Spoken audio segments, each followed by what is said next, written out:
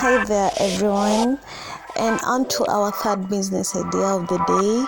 We have the smoky, the eggs, and the ice cream and ice pop sales. So this smoky and the eggs kind of thing, you can get it on your own. Just get a supplier, get the right equipment. That's a little bit of a lot of capital, and you need good market to ensure all your eggs and all your smokies are being sold. Or in case you're in Mombasa, we have the viazi karai, we have the samosas, chapati and maraganazi that is being prepared mostly in the evenings from 4 to around 7:30. That's a very good business idea.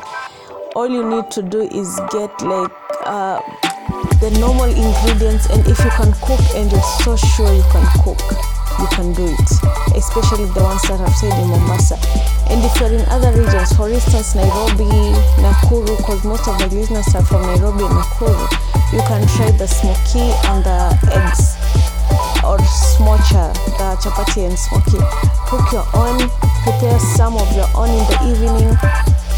It's not really a must for you to have it in the smoky thingy, that kamkokoteni ya smoky.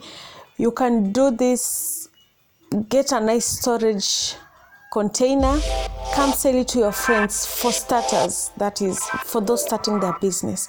Get it to your friends, promote them, just prepare something nice at home. A whole crate of eggs, it's 430 or 450.